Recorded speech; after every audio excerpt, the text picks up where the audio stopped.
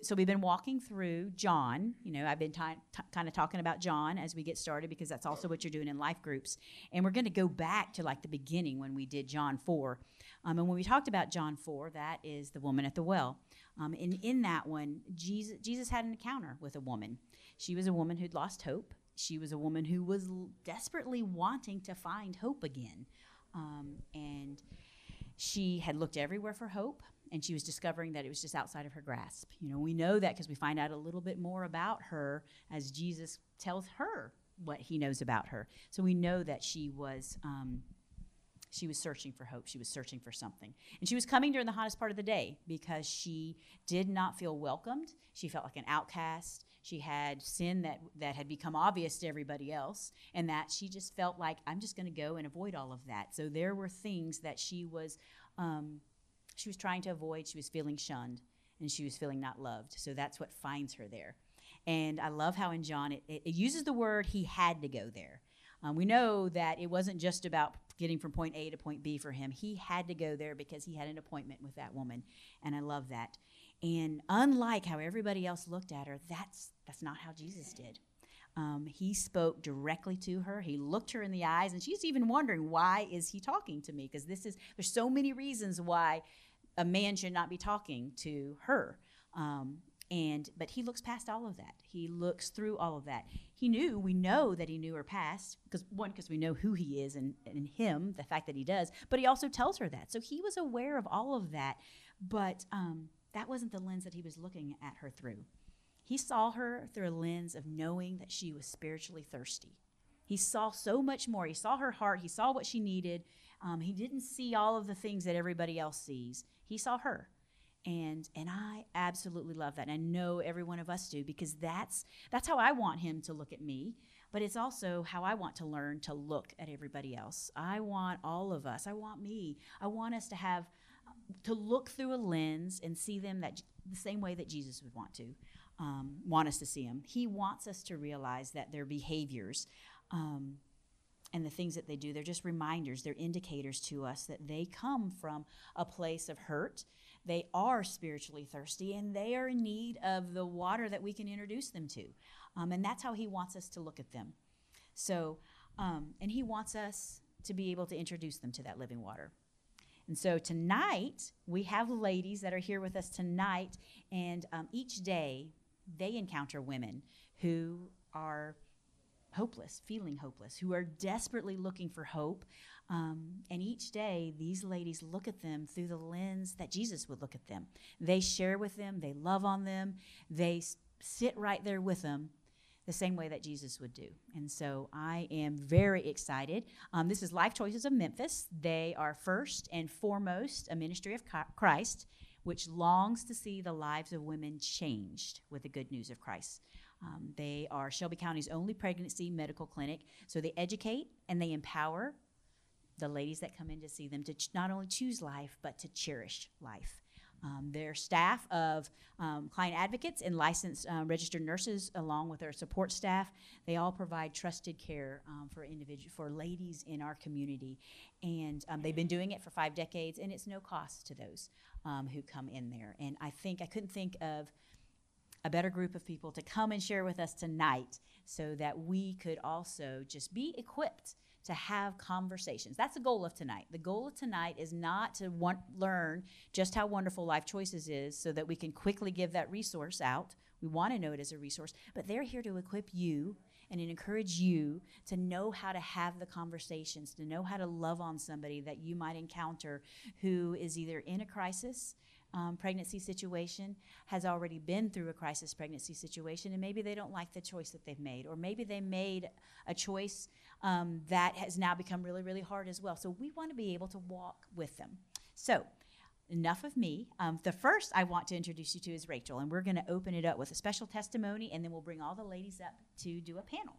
Well, my name's Rachel Davis, and I have been on staff for 2 years at Life Choices of Memphis. I'm the community outreach coordinator, and that's just a long term for I build bridges in the community with churches, schools, businesses, private families, just anyone who wants information about the ministry.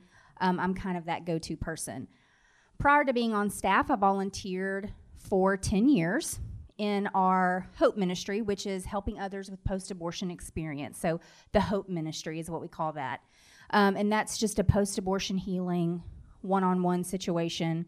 But what I like to do is, that's kind of the recent history, but I like to go back to when I was 19. And what I say when I share my story is, we're all familiar with the Israelites, right? When they were going through the wilderness and they got into the time of the judges, right? When there was no king and everybody did what was right in their own eyes. And that was me. I was living that out. I was God in my own life. And to be honest, I was not doing a very good job of it at all. I seemed to make one bad choice after another, telling lies to cover lies, making bad decisions to circumvent other bad decisions. And so at 19, I found myself pregnant and had only known this man for a few months when, we found out we were pregnant, and had every intention of choosing abortion with that pregnancy. But God, in all of his sovereignty, that secret somehow made its way out into my circle of friends.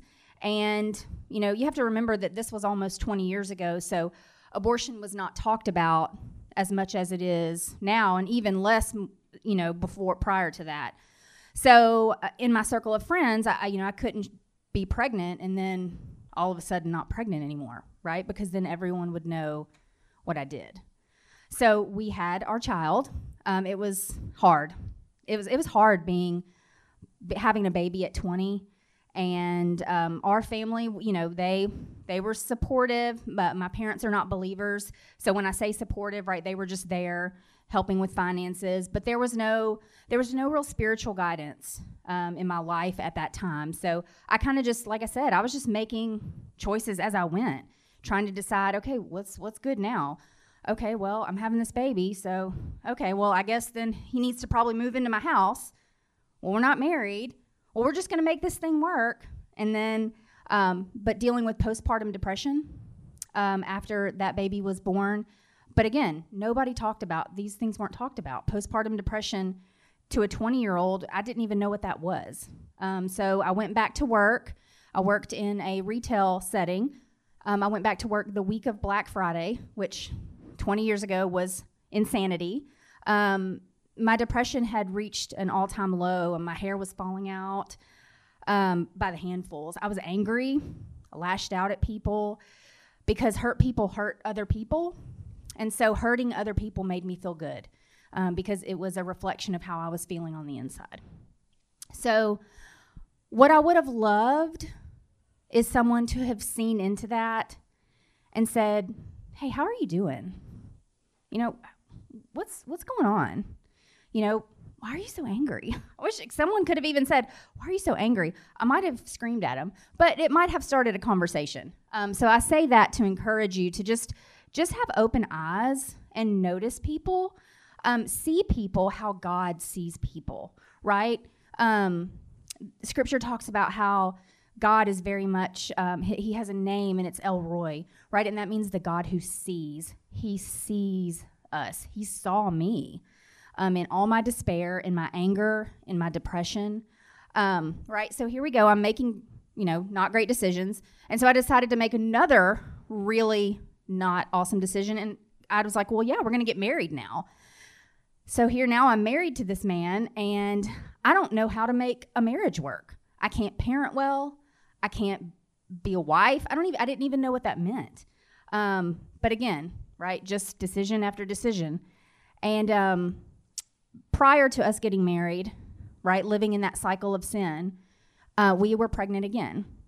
And I absolutely could not go to my mom and dad and say again, oh, we're having another baby. I just could not do it. I was scared that they were going to bring down some kind of hammer, which was not the case. It was not the case, right? Hindsight's 20/20. And I know that they would not have, they wouldn't have yelled and screamed. Like I said, they're not believers. So the choice of abortion is very much, they're in the camp that's very much a personal choice. and that if you decide to do that, then that is what you need to do. So I was just scared because I was ashamed. I was ashamed to have to go back and say, I've made the same mistakes, I haven't learned a lesson, and here I am again. So we made the choice to abort. I absolutely knew I knew Satan was lying to me. If I was having another baby, there was absolutely no way I was going to make it. I was thinking that I would have committed suicide. That would have been easier than to have to walk this entire journey all over again. So we made the choice to abort, and that was one of the worst days of my life. It was one of the worst days of my life, and it left me marked and changed. I went into that abortion facility one person, and I came out a completely different person. I just was not the same. Kind of all that was left was just a shell of a person. And so I went through my days living in the cycle of sin, and in the course of 3 years, we got pregnant 2 more times. So not only did I have 1 abortion, but in 3 years, I had 3 abortions. Going so far as to go to Nashville to have my 3rd abortion, because I absolutely was not going to walk into a Planned Parenthood. Because being a girl from Germantown, you can't walk into a Planned Parenthood, right? Because Planned Parenthood it's for trashy poor people, right? Let's just be honest. That's what people were saying back then. That's for poor people. You can't go there. Someone's going to see you. What if they know you? And so I was scared. So it drove me all the way to Nashville because I knew that they would put me to sleep, and I knew that I wouldn't have to remember. So that was the easy way to cope with that. And so again, I just went through my days angry, hating myself. The relationship that I was trying to establish with my child, it was not good. I did not mother well the first several years of his life because that relationship was broken. Every single relationship in my life at that point was marked by brokenness. And that's how we all are, right? Before we give our lives and hearts to Jesus, all of our relationships are marked by brokenness because we're broken people. So I finally, with a young son and just coping with the effects, I was drinking too much. I would go out and party with my friends just to be able to have fun. And so I was shirking responsibility, right? I was letting my family raise my child, just kind of passing him off because I didn't know what to do. It was hard. And this seemed easier than facing that, right? They say choose your hard. That was hard, and this was hard.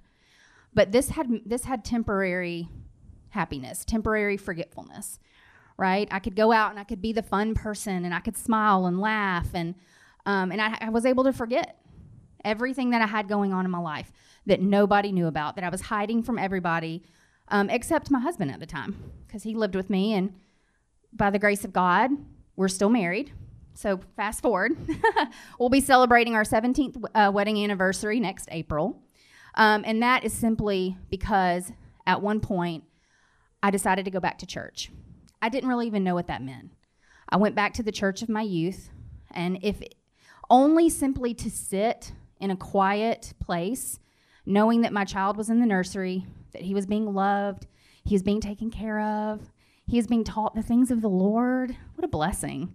So I just sat there, and all of a sudden, man, I had an encounter, right? With the one true God. And I tell people that an encounter with the one true God, it leaves you changed, and it marks you. So I was marked by brokenness, but then I was marked by God's forgiveness and his grace. And I'm emotional because that's so beautiful. And y'all, there are women in this city, and they're hurting. And they need us to see them. And they need you to see them. The truth of abortion is that 1 in 4 women in our American churches have abortion in their past. I don't know how many women go to Bellevue Baptist Church. A lot? Hundreds? 1,000? That's a lot. That's a lot of abortion. That's a lot of brokenness. But God is good, and he is sovereign, and he can fix all of that, right? He's so good. And but that is kind of the story behind why I do what I do now. One, because crisis pregnancy it doesn't have to mark your life with failure. It doesn't have to mark a client's life with failure, right? My son is 19. He graduated high school, and I just love him, right? Of course, I love him. And so we're thankful for him and all that he's doing in his life. And so getting into this ministry, and now this is my job, right?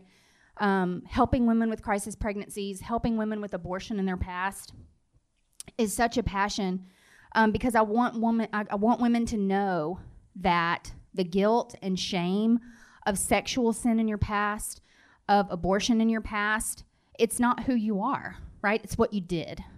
Abortion is not who I am. It was something that I did. And so God took that. And so now he doesn't see that, right? He sees Jesus' righteousness when he looks at me. And I'm so thankful for that.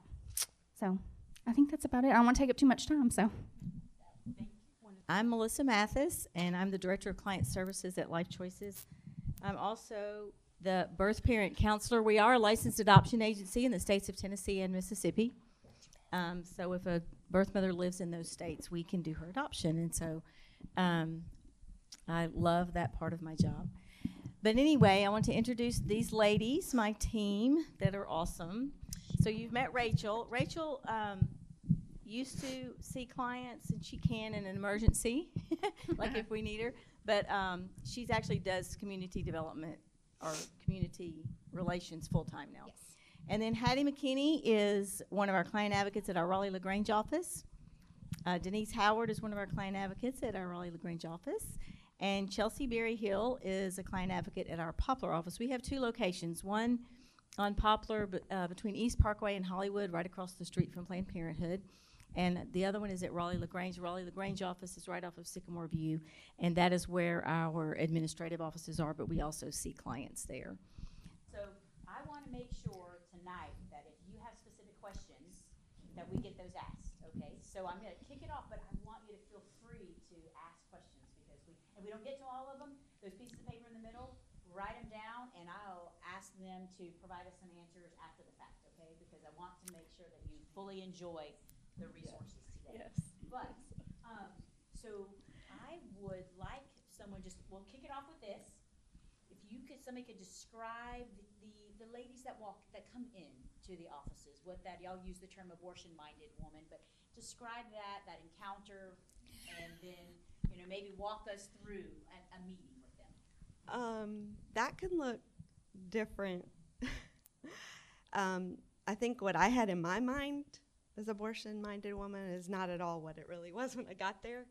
So the Lord really opened my eyes to see that it can be anybody. And of course, Rachel's kind of given us an idea of how that can be somebody that we're sitting next to, right? And in church and settings that we wouldn't even imagine that could be somebody that's considering an abortion or that's had abortion in their past. So we have clients from every background you can imagine, every race and socioeconomic status, and all of it. They could be. I've had homeless clients all the way to very wealthy and well-to-do clients. So you can have a wide range of what that client can look like. But what else are you wanting? Well, I was going to say, I think the average age range for our clients is probably 18 to 25, maybe 26. We do see them as young as 12. We've seen them as old as 48.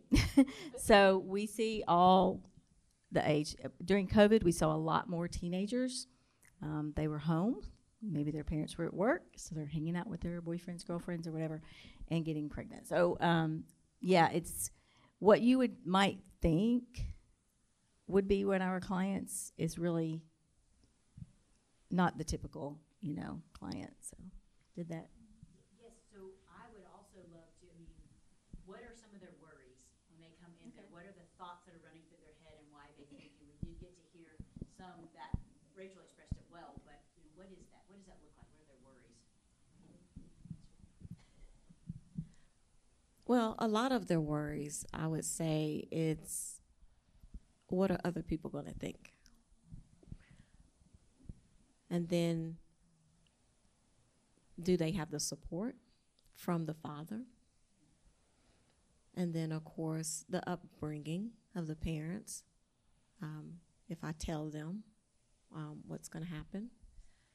And then a lot of times it could be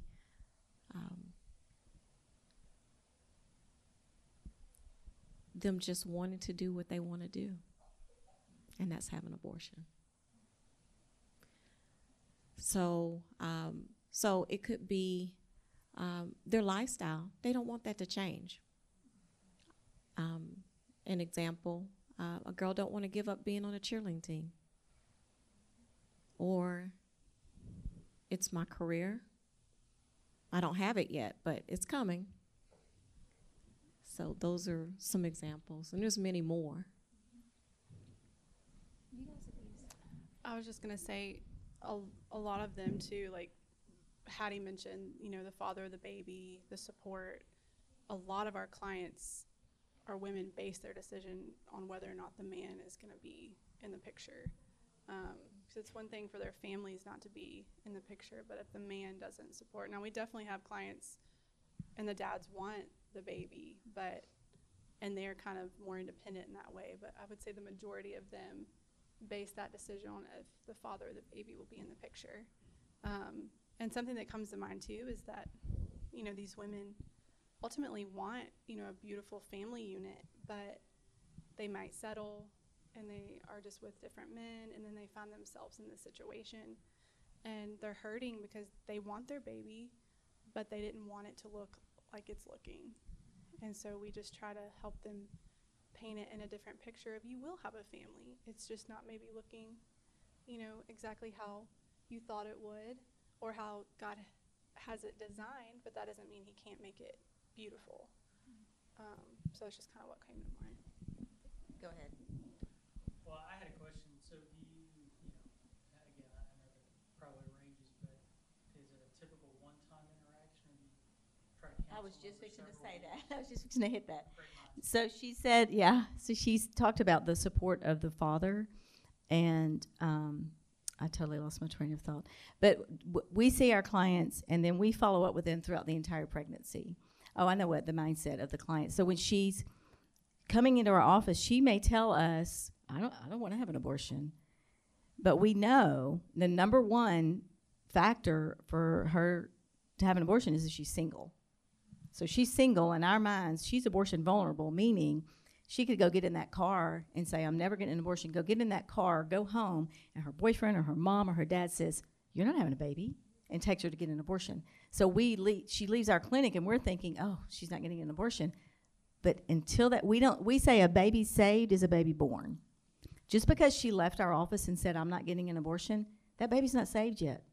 That baby's not saved until that baby's out of that womb, healthy, happy, whatever, So we follow up with them every month, texting, calling, emails, until the baby's born.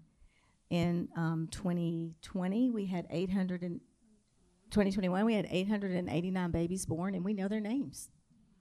So we follow up with them throughout their entire pregnancy. Some beyond. Denise is still in contact with a girl that has triplets, and her triplets are 22 months old, and Denise is still in relationship with her. And some of us, can just continue that relationship. There's some we can't contact because they don't respond. These girls change phones like we change clothes. I mean, they just are getting new phones all the time. So we do everything we can to try to reach out to them. Yes, Angela? How does a girl typically find Life Choices when most of them have heard of Planned Parenthood? Okay, that's a great question. Our number one referral source is a friend. Number two is the internet, because they're always on their phone. So I wanted to answer your question. Yes, we do see clients some of our clients come back multiple times. Yes. we have a parenting program too, where they come back, but they also come back for multiple pregnancies. But we have a parenting program, baby prep program, that we have mentors that are volunteers that meet with them every week, every other week throughout their pregnancy. We have classes they can come to. Did you have a question? You said that so many clients can be as young as Right. We have to report it. If it hasn't been reported. Most of the time it has. Oh, sorry. Yes, if they are under 18, and the father of the baby is more than 4 years older than her, we have to report that. If she's under 14, 14 and under, yeah, 14 and under, we have to report that no matter what, unless it's already been reported, and most of the time it has. So. Okay, in that situation, do you still encourage her to have a baby, right? Oh, absolutely, yes, yes. I had a conversation once Roe v. Wade was overturned with a relative, and I don't know, they had put it out there that a 10-year-old was pregnant, and they were talking about how she was going to be forced to have this baby, so this relative kept saying, well, you know, her body's going to go through so much, and blah blah blah blah blah blah blah blah, and I said, well, you know, first of all, I said, you're more concerned with the fact that she has to have the baby as opposed to the fact that she is pregnant at that age. And then two, I don't know, I had to use this, you know, this is a Christian. I said, you know, what would God say?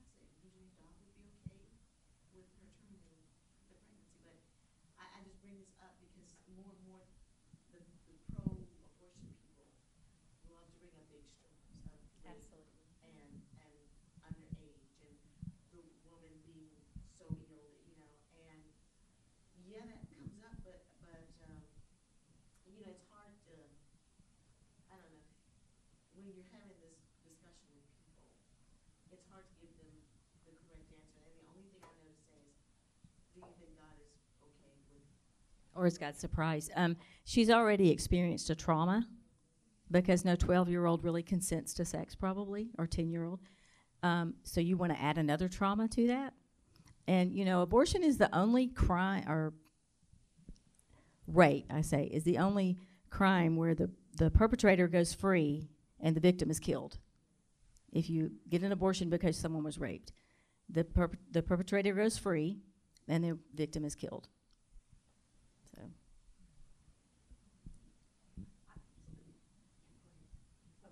Well, I was just gonna say, when a girl walks in the door, how do you first talk to them and then present them with all the options?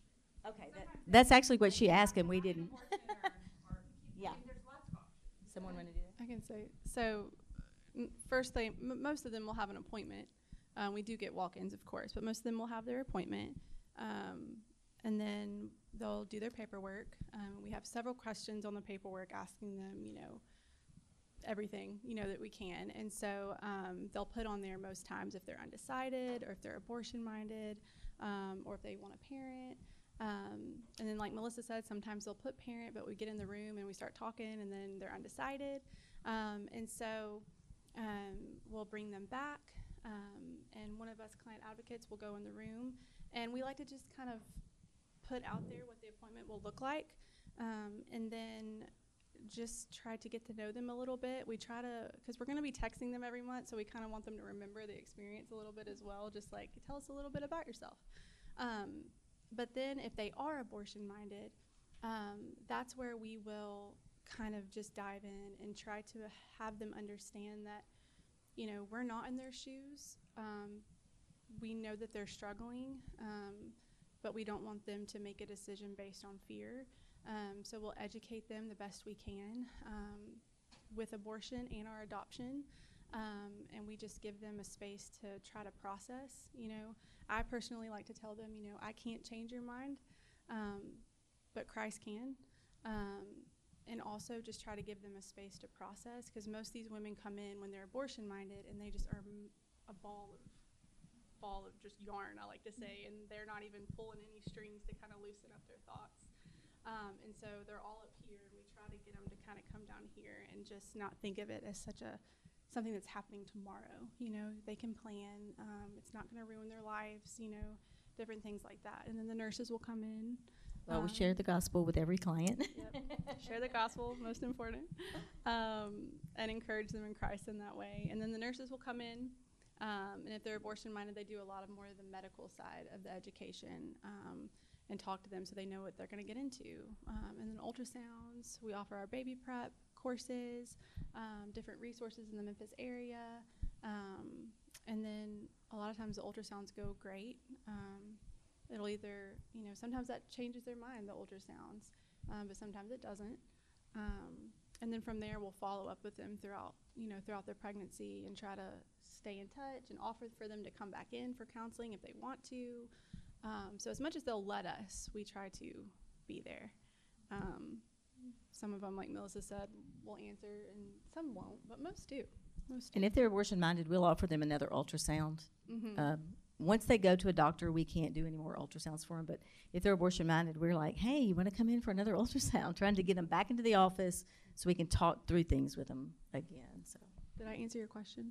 Okay. I think she just answered it, but I just was wondering, like, how you all fold, I guess, scripture and God into it. Like, as soon as you need them, you lead with prayer and then it goes on, or is it just like, and you said y'all offer salvation. Is that like? I'll defer to any client advocate on this. Okay, so when we see the client, the first thing is just to welcome them, right? To find out about who they are. Why are they there? Because every client that comes in has a story. And so you're not trying to rush the story. We have time. That's the beauty of it. So when the client is talking with us, we're pretty much listening to them.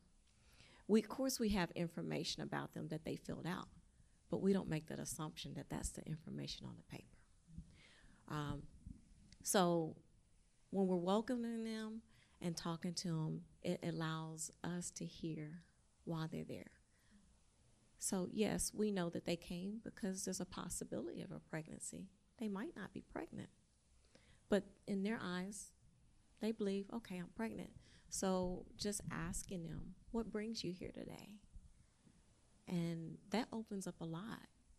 It could vary. As soon as you say that, they could just start crying. They might not be able to speak. And so you give them time and you let them know it's going to be okay. You came to the right place. God sent you here today, because we pray for every person who steps in that building that God is sending. So how we lead is how they share with us. The ladies want our support. A lot of them, when they hear about a friend has told them about the place, I would say, I'm being biased here, but I would say 99% would say, I enjoyed going to Life Choices. There's something about that place I want to keep coming back to.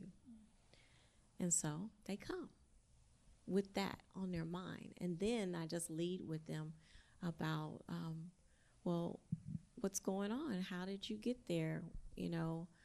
And they will pretty much say, yes, I wasn't supposed to be doing what I'm doing. They know it. And then they will give their story. So I'll say, well, if you're pregnant, what do you decide to do? And that's something we're waiting for them to say, because we're not going to speak for them. And they will say, yes, I want to have this baby, or I'm deciding, or I'm thinking about abortion. And then the next question goes from there. Okay, so why are you thinking about abortion? Well, it could be something that comes out of our mouth saying, well, again, I won't be able to be on the cheerleading team, or I won't be able to finish school, or they might just come out and say, well, you know what? The father said he don't want this baby. And a lot of them say that. You could see them just breaking down because they want the father to say, have this baby. Even a lot of times when we gotten into the ultrasound room, even with the father present, he could be in the counseling room. I'll ask the client, so what do you want? And I ask both of them, but I'll ask the mother, and she'll say, well, it's what he wants. And she'll look at him, kind of like glaring, like, just say, yes, you want this baby. And then we'll solve it. But it doesn't happen that way. But we lead the gospel to everybody at the opportunity that they say that they don't know about Jesus, right? But we got to the point we're very bold and confident in our Lord Jesus Christ that we don't want anyone to go to hell. That's what's on our mind, that today is the day of salvation. We're not promised tomorrow. And if anyone walks in that building, we don't share with them and they don't know Jesus. They don't have the assurance. And something happens to them and they die and they go to hell. Well, that child's, their blood is going to be on our hands. And so letting them know that we care and that we have our promise, we have that, they tend to they lean into us. They're listening.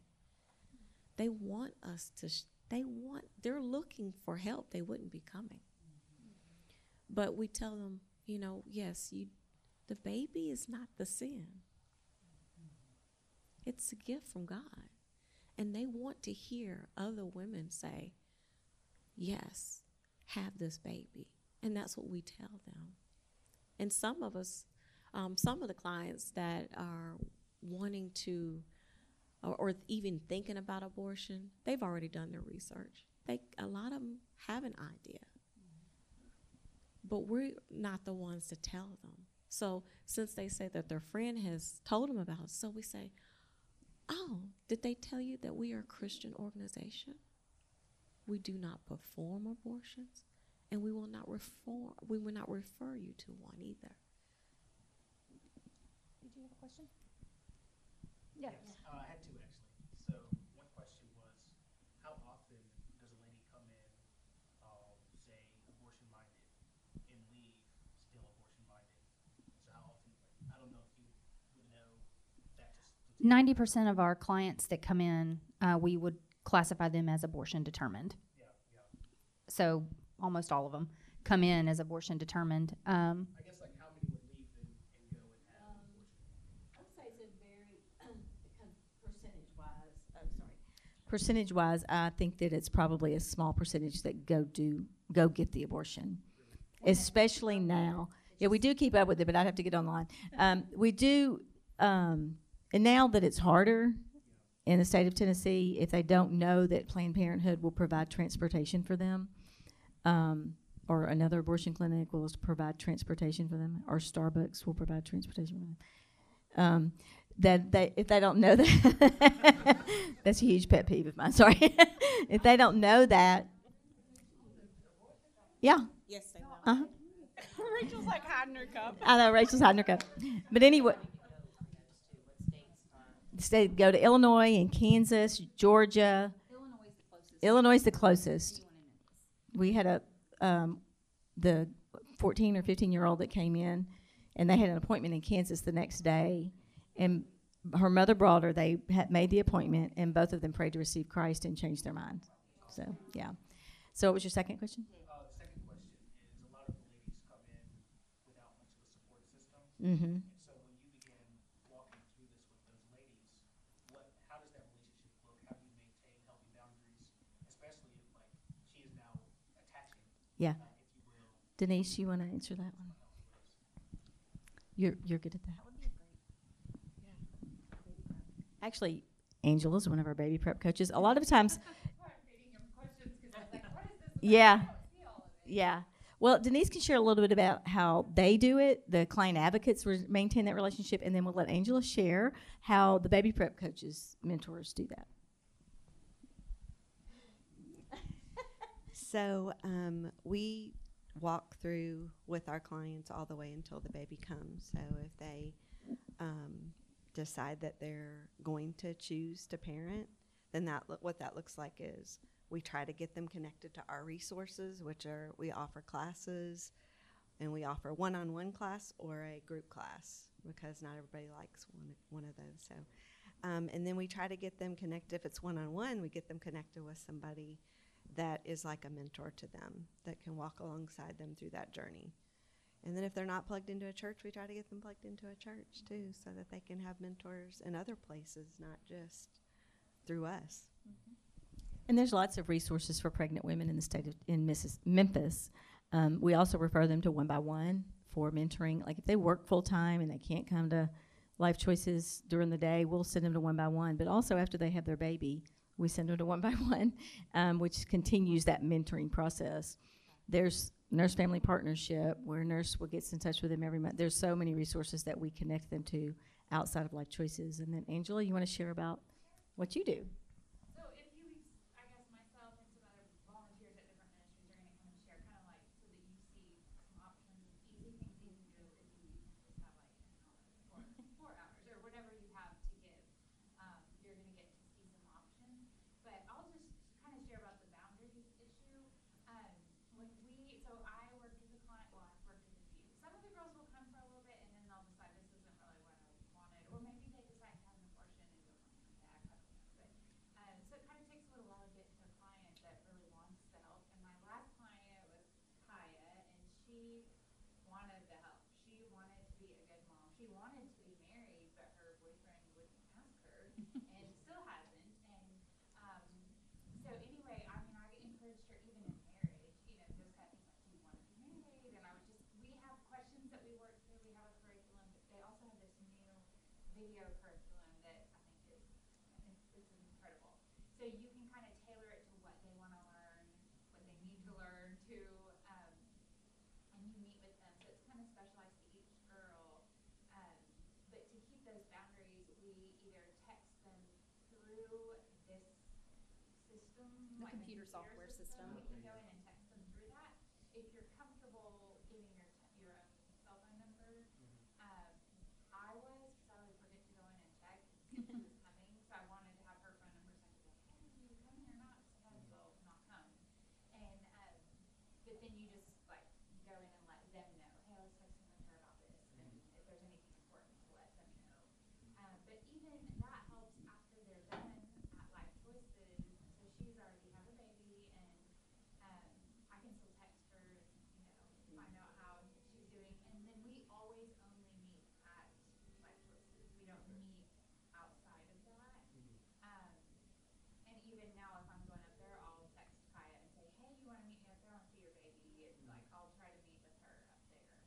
So you can continue those as long as they'll keep responding. But yeah. That's great. Did that answer your question? Yes. Chris, let me ask one quick question too, because it follows on with, what do you do for the dad? So now mom and the dad, they've both chosen life, and we are keeping in touch with, is there something that you offer for the soon-to-be fathers? The fathers can come with them to the classes and watch the videos. Since we switched to the video curriculum, it's become a lot more easy for that. And we do have lots of fathers that come. We're working on a men's program. So if we're sort of a mentorship for the men. So does that answer that? Okay. So we need some men. Yes. Yes. And that's true. We do. We need the men. Why? Because the fathers come, and they're coming for support. A lot of them are, but a lot of them don't have a clue. And so I can't tell a man how to be a man because I'm not a man. I'm a woman. And but I will share the gospel if there's a man present. And there's been several times that both of them have prayed to receive Christ. And so that's a step that we always should offer. I was just going to say, since the abortion rules have tightened, I was going to ask if you were seeing more clients because of that. More people who feel like, maybe I would have chosen abortion, but now I feel like it might be harder for me to access it. So I guess I'll go check out this place. And then also, have you had people who thought that they were like going to Choices? Oh, absolutely. I was at Poplar one day, and the girl came to the window. I pulled the glass up. She said, I'm here for my abortion. So, yeah. But we'll see her. Like, well, come on in. We don't do abortions, but we can help you, you know. But as far as more clients, I would think it's been about the same. The phone's ringing more. That's a good word. The phone's ringing more. At first, like right after it got overturned, they were angry. They were angry that we would not do an abortion, but we've never done abortions. And so they were desperate in their minds to get to an abortion. Of course, they ask us where, and we're like, I don't know, because we don't refer for abortions. But So Planned Parenthood and Choices are still open, and they can still walk in their doors and get a pregnancy test and find out, and then they'll help them to get to the next place. So if they were closed completely, we would probably have more. So, rough, what kind of percentage of maybe mothers that weren't abortion-minded, that they have gotten failed some kind of prenatal testing that you guys see that may now be abortion-minded? And what kind of resources? like a diagnosis, a prenatal diagnosis, a fetal diagnosis? Or? Right. If somebody maybe failed a triple screen or something like that, that they might have Down syndrome or something like that, how many, y'all get many of those? Well, usually that's later on in the pregnancy when they find that out. We did have a lady about a year ago that had a trisomy 13 baby, and she was going to choose adoption, which she felt very guilty about. And I tried to let her know, we have families that would love to have this baby. The baby lived about 13 hours after she was born. And so, of course, trisomy, the lower the number, as you know, the worse the diagnosis. Our ultrasounds are not diagnostic. We're looking for three things. We're looking to make sure the baby's in the uterus, the baby has a heartbeat, and then measure the baby, how far along they are. So that's usually within the first trimester, and we don't do any. But if they go to the doctor and get that, we don't usually, I don't know that I've ever heard them come back and say, hey, I need to get an abortion, because they're so far along. And in the state of Tennessee, even before Roe v. Wade, you could not get one after 20 weeks. So.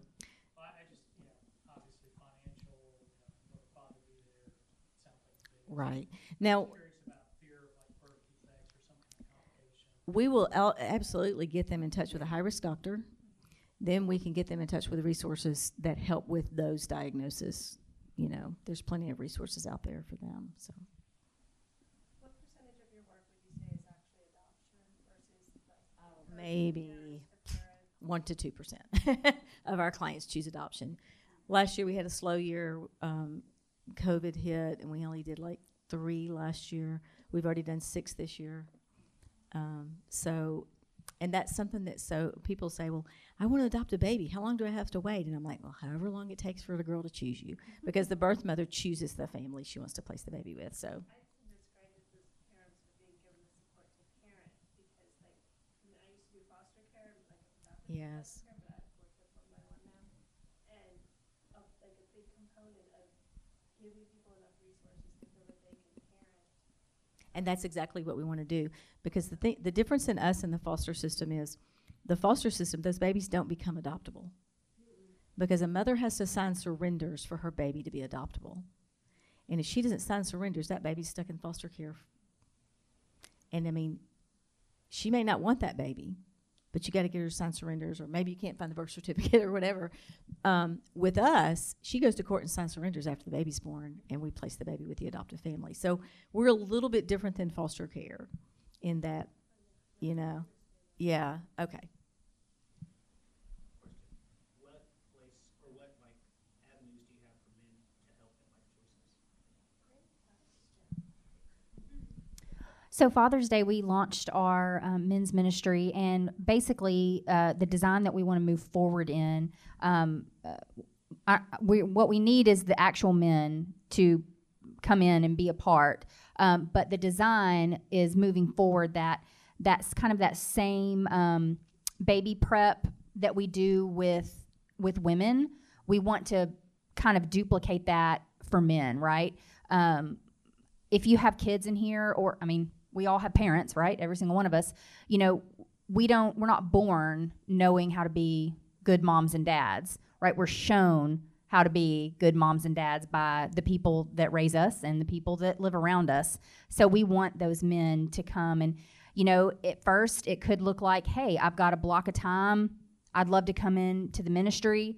And first of all, if a man doesn't come in, which that's where, we have men come in every single day with their girlfriends or friends or partners or whatever we're calling them. But and so they're sitting there, and of course, you know, we want to be able to speak to him, but like Hattie said, right, I'm a wife. I'm going to go sit down next to him, and I'm going to have a laundry list of things for him to do that I know that he needs to do, and that's probably not the way Jesus wants me to talk to him. So a man saying, hey, you know, what does that look like to be a good dad, a biblical dad? So that's what we're looking for. We're looking for men with time, you know, time to give.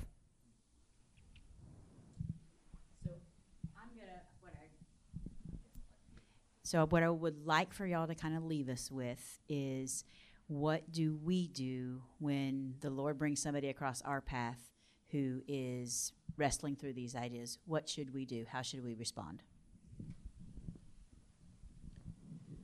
I don't have any wonderful answer, but honestly, the main thing I can tell you is just to love on them and show them Jesus. Because the reality is that, you know, when I first started working at Life Choices, I mean, you know, you're excited, you think you're going to get in, meet these women, they're going to just all get saved, and it's going to be great, you know. But the reality is they're hurting, and honestly, they're all Christians. And so they've heard all of it. They say they are. You know, yeah, they say they are. That's what the quotations are. They all say they are, though, and so they know all this stuff, but they're not experiencing the relationship with Jesus. They're not experiencing people in their lives that are actually showing them love. And so a lot of times they know all the right things.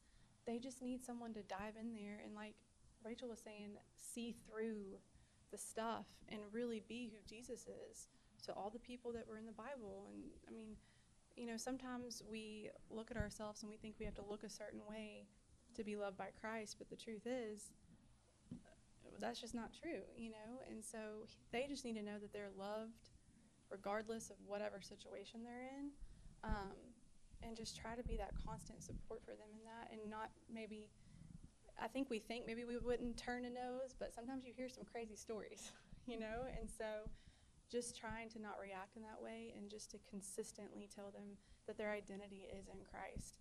And sometimes they don't want the Lord, you know, and sometimes showing them the love of Christ is just being consistently kind and loving them regardless, and never getting upset with them or turning them away or things like that. And so that would just be my one thing, because every story is different, every situation is going to be different, but if you can show them Christ, that's the main foundation, right, the main building block, and you know, that would be my one thing.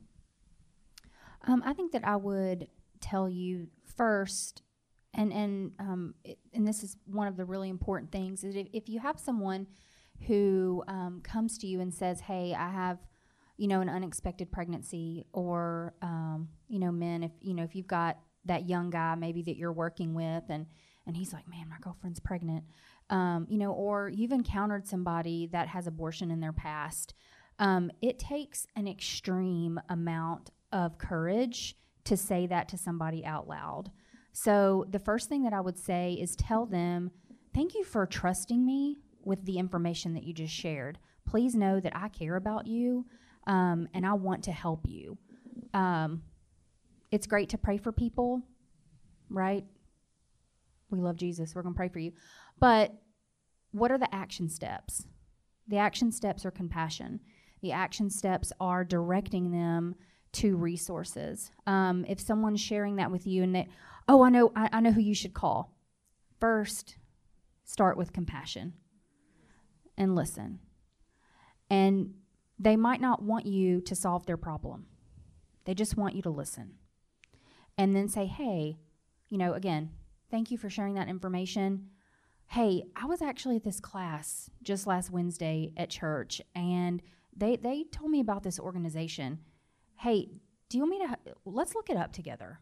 You know, do you need a ride there? Can I call you an Uber to get there? You know, maybe you work. Maybe you're not available during the day. You know, think outside the box. You know, figure out a way to just be that person for somebody, right? And I'm not saying be a doormat, right?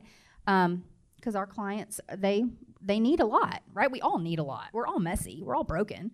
But just lead with compassion, and then say, hey, I'm here to walk you through, to at least find you some resources until I can pass you off to somebody that we both know and trust. Mm-hmm. If I or a friend or somebody shares about having an abortion and not feeling healed from that, will you tell, and you vaguely mentioned the hope, will you tell a little bit about what that is and what that does? Yeah, so again, the Hope Ministry, helping others with post-abortion experience. So let's say that you've identified a woman who, has shared about abortion in her past. She can easily go to the website, lcfriends.org, and find out about our Hope Ministry. And what that is she's put with a person, for example, let's just say that I'm the person that gets that phone call. I'm going to meet with her one-on-one. I'm going to give her a safe place to share her story. And, if she wants to tell me that the first time we meet, I'm going to listen. If she doesn't, that's great. I'm just here to know your name, right? You don't have to tell me your deepest, darkest secrets. Let's start with your name. And so we do those one-on-one, and all of our services are free. So it's all free. We don't even have a billing department, but they're put one-on-one. We go through that process. Hopefully, when they come here, when they get to me, they have a personal relationship with Christ already. If not, that's going to be the number one thing, is because apart from the saving work of Christ, you cannot be healed from the pain and guilt and shame of abortion. You can unload the secret to me and you can feel better, but it's going to come back. So unless you have reconciled that to your Heavenly Father, it's going to keep coming back. So we always make sure that the healing is foundational in Christ. Then eventually we hope to bridge that woman into our Bible study, Forgiven and Set Free. It's written and designed specifically by a post-abortion woman for post-abortion women. It's a 10-week process, and in this process, we as post-abortion women learn who God is, what he says about us, what he says about abortion. Where are our children? Are they in heaven? And so it's a lot. It's very deep. It's very intense. But from my own personal experience, I will say, I said in my testimony that, right, my relationships were marked by death and darkness. When I went through this Hope Bible study, I was changed. It's not just like, this is not just part of, and it's true for all of us. This isn't just our job. We love it. We love it. So.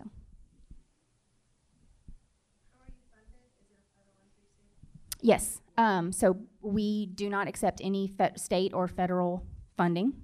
We're privately supported by churches, individuals, businesses that stand for life, and we receive foundational grants, if we're awarded those by Heartbeat International or Focus on the Family, things of that nature. Focus on the Family awarded us our ultrasound machines a few years ago through a grant. So things like that. It's a good question. Mm-hmm. It is. It's got its own page. It's just called Hope. Yeah. And please follow our social media. That we put out stuff all the time. New dates, new ways to get involved, volunteer orientations. What we as a staff are reading. We just did a tab on what we're reading. How can we sit up here and know the things that we know? Well, we educate. We continue to learn things. So.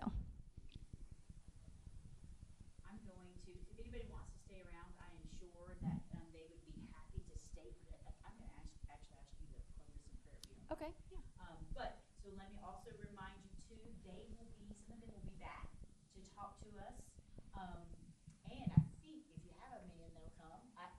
Somebody who volunteers in that area, if somebody who's willing to give a testimony in that area, I would love it. I'm even willing to hit them up and beg them, because I think that's great. Because it is one of the things that we talk about. Every one of us can be involved in this. It may be that we don't one-on-one mentor, but we are all to be prayer warriors for it. We can give. We can do other things to be the arms that will be the ones that hold up their arms while they do it. So they will be back with us the last night of the class to be able to talk specifically to us about that.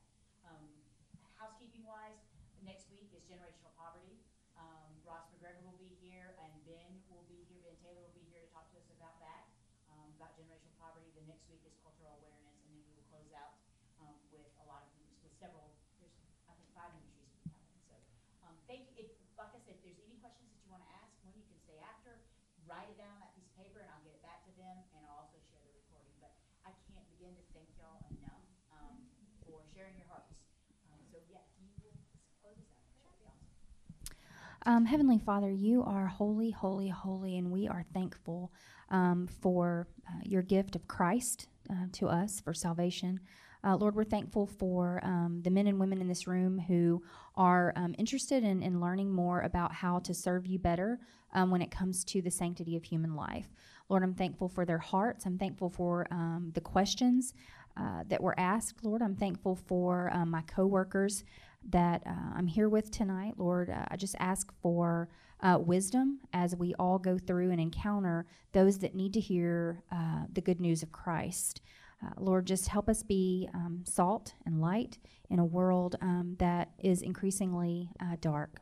So in heaven, we just ask in Jesus' name, amen.